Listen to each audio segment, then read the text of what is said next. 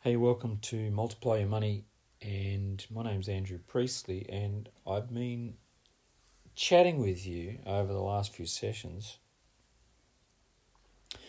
about the 5 skills that really do help you to manage your money and multiply your money if you apply them. Okay. And I bet you're sitting there right now going, what were the 5 skills? What were they again? Okay.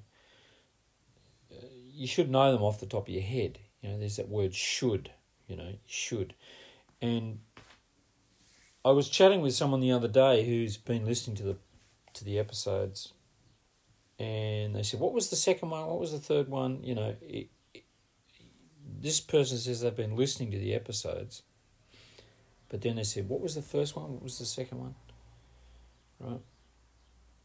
So what it tells me is that the person's consuming the information. So there's, what are we, 95 episodes so far, right? And they're sort of getting a general flavour. They're listening to the episodes and they're getting a general flavour of what I'm talking about. And they're consuming that content, okay? And it's what I talk about. It's the content is up in the head, It's like I heard that one, got that one, I've done that episode, right? When's the next episode? It's about pushing yourself through it, right? Getting through these episodes. But that's not the point. The point of this podcast isn't to download a whole lot of information and to get from one end to the other, right? It's to give you information that changes your behaviour, that transforms your life.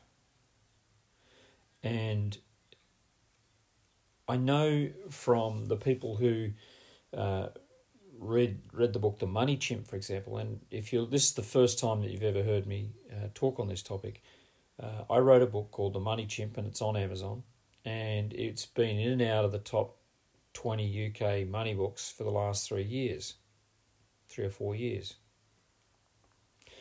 And I get emails from people all over the world who say, I read this chapter, or I read this one sentence, or I read this one thing and I applied it and my life is different. So they're not saying I read the whole book. They're telling me about a specific idea that they applied. So what are those 5 skills? Well, the first one was monitoring. Okay, I talked about monitoring. And I gave you a challenge, and that was for the next 30 days, write down your expenses. Write down what you spend your money on. Write down every financial transaction. So, I said if you bought a cup of tea and a Kit Kat, £3.87, write it down. If you spent £15 on a book, write that down. See? And I asked you to get receipts for everything.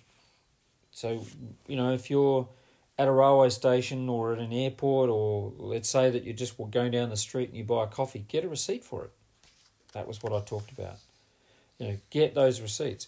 I suggested that you get some freezer bags and put those receipts in that freezer bag, and then at the end of the month, create a little spreadsheet and see what you spent your money on. Or just go get yourself an app like Money Dashboard and enter those expenses in real time so that it's already collating that information for you, right?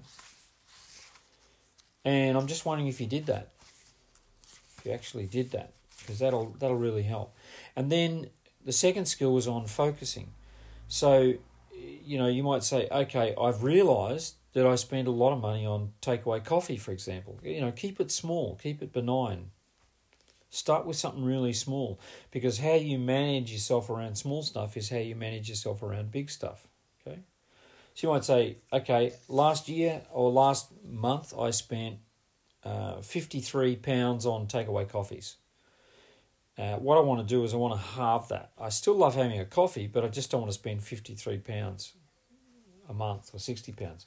And, I had a couple who they monitored how much they were spending on takeaway food, food that they were buying when they dined out, and they came to £1,200 on average. They did this activity for 3 months, and they were averaging £1,200 a month. So the idea was to say, right, okay, let's halve that. They set a target, they set a focus. This is what my goal is going to be. My goal is going to be that I'm going to reduce my credit card debt, or I'm going to cut back on the money I spend on takeaway coffees. And then the third skill was actually reducing your spending. So you've done the monitoring, you've set some targets. You've got something that you're going to focus on. But then you've actually got to start reducing that. Okay, so you've set some goals for monitoring, you've set some targets, and now you've got to actually reduce, right? And that calls for a change in behaviour. So I gave the example of Diana Matthew, who said, let's not do lunch, and Stephen, who said, let's not buy each other drinks on a Friday night, because he was spending £180 every Friday night on shouting his mates' drinks. £180, right? Or my friend Ian, who said, let's not smoke anymore. See? So he had to, it's not just about reducing your spending, but it's also about changing your behaviour, changing your priority. I'm someone who manages my money. That's my priority, to manage my money better, to multiply my money. I'm not someone who says, I want to manage my money, then I go out and spend £11 on a packet of cigarettes. And I do that 5 times a week. That's £55 a week some people spend on cigarettes. I just can't believe that. The skill number 4 was educating yourself, making your financial literacy a priority. Now, I'm not saying go out and read books on how money transacts and money moves and money markets and stuff like that. Educate yourself. Like, pay attention to what you're doing. You're getting an education if you're monitoring your expenses and you realise, shoot, I spent a lot of money on cigarettes, right? But what else could you be doing with that money? And, educate yourself about changing your mindset or changing your priorities. Otherwise, this is just good information. It's just good information. So that was skill number 4, was educate yourself, right? I gave you the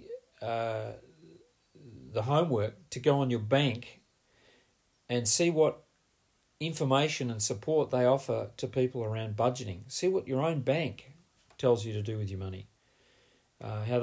What helpful advice they're offering you in terms of being a lot better with how you manage your money. They don't want to see you go broke, believe it or not.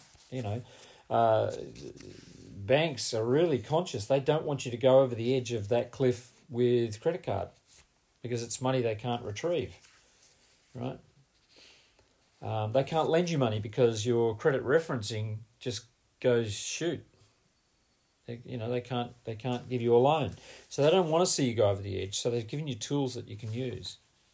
Okay, I gave you the suggestion of going to www.moneychimp.net and taking the MoneyChimp test, so that you can actually find exactly what's going on around your ability to manage money, right? But there's still one skill which I want to talk about, and I want to talk about that in the next episode, and it's called taking action.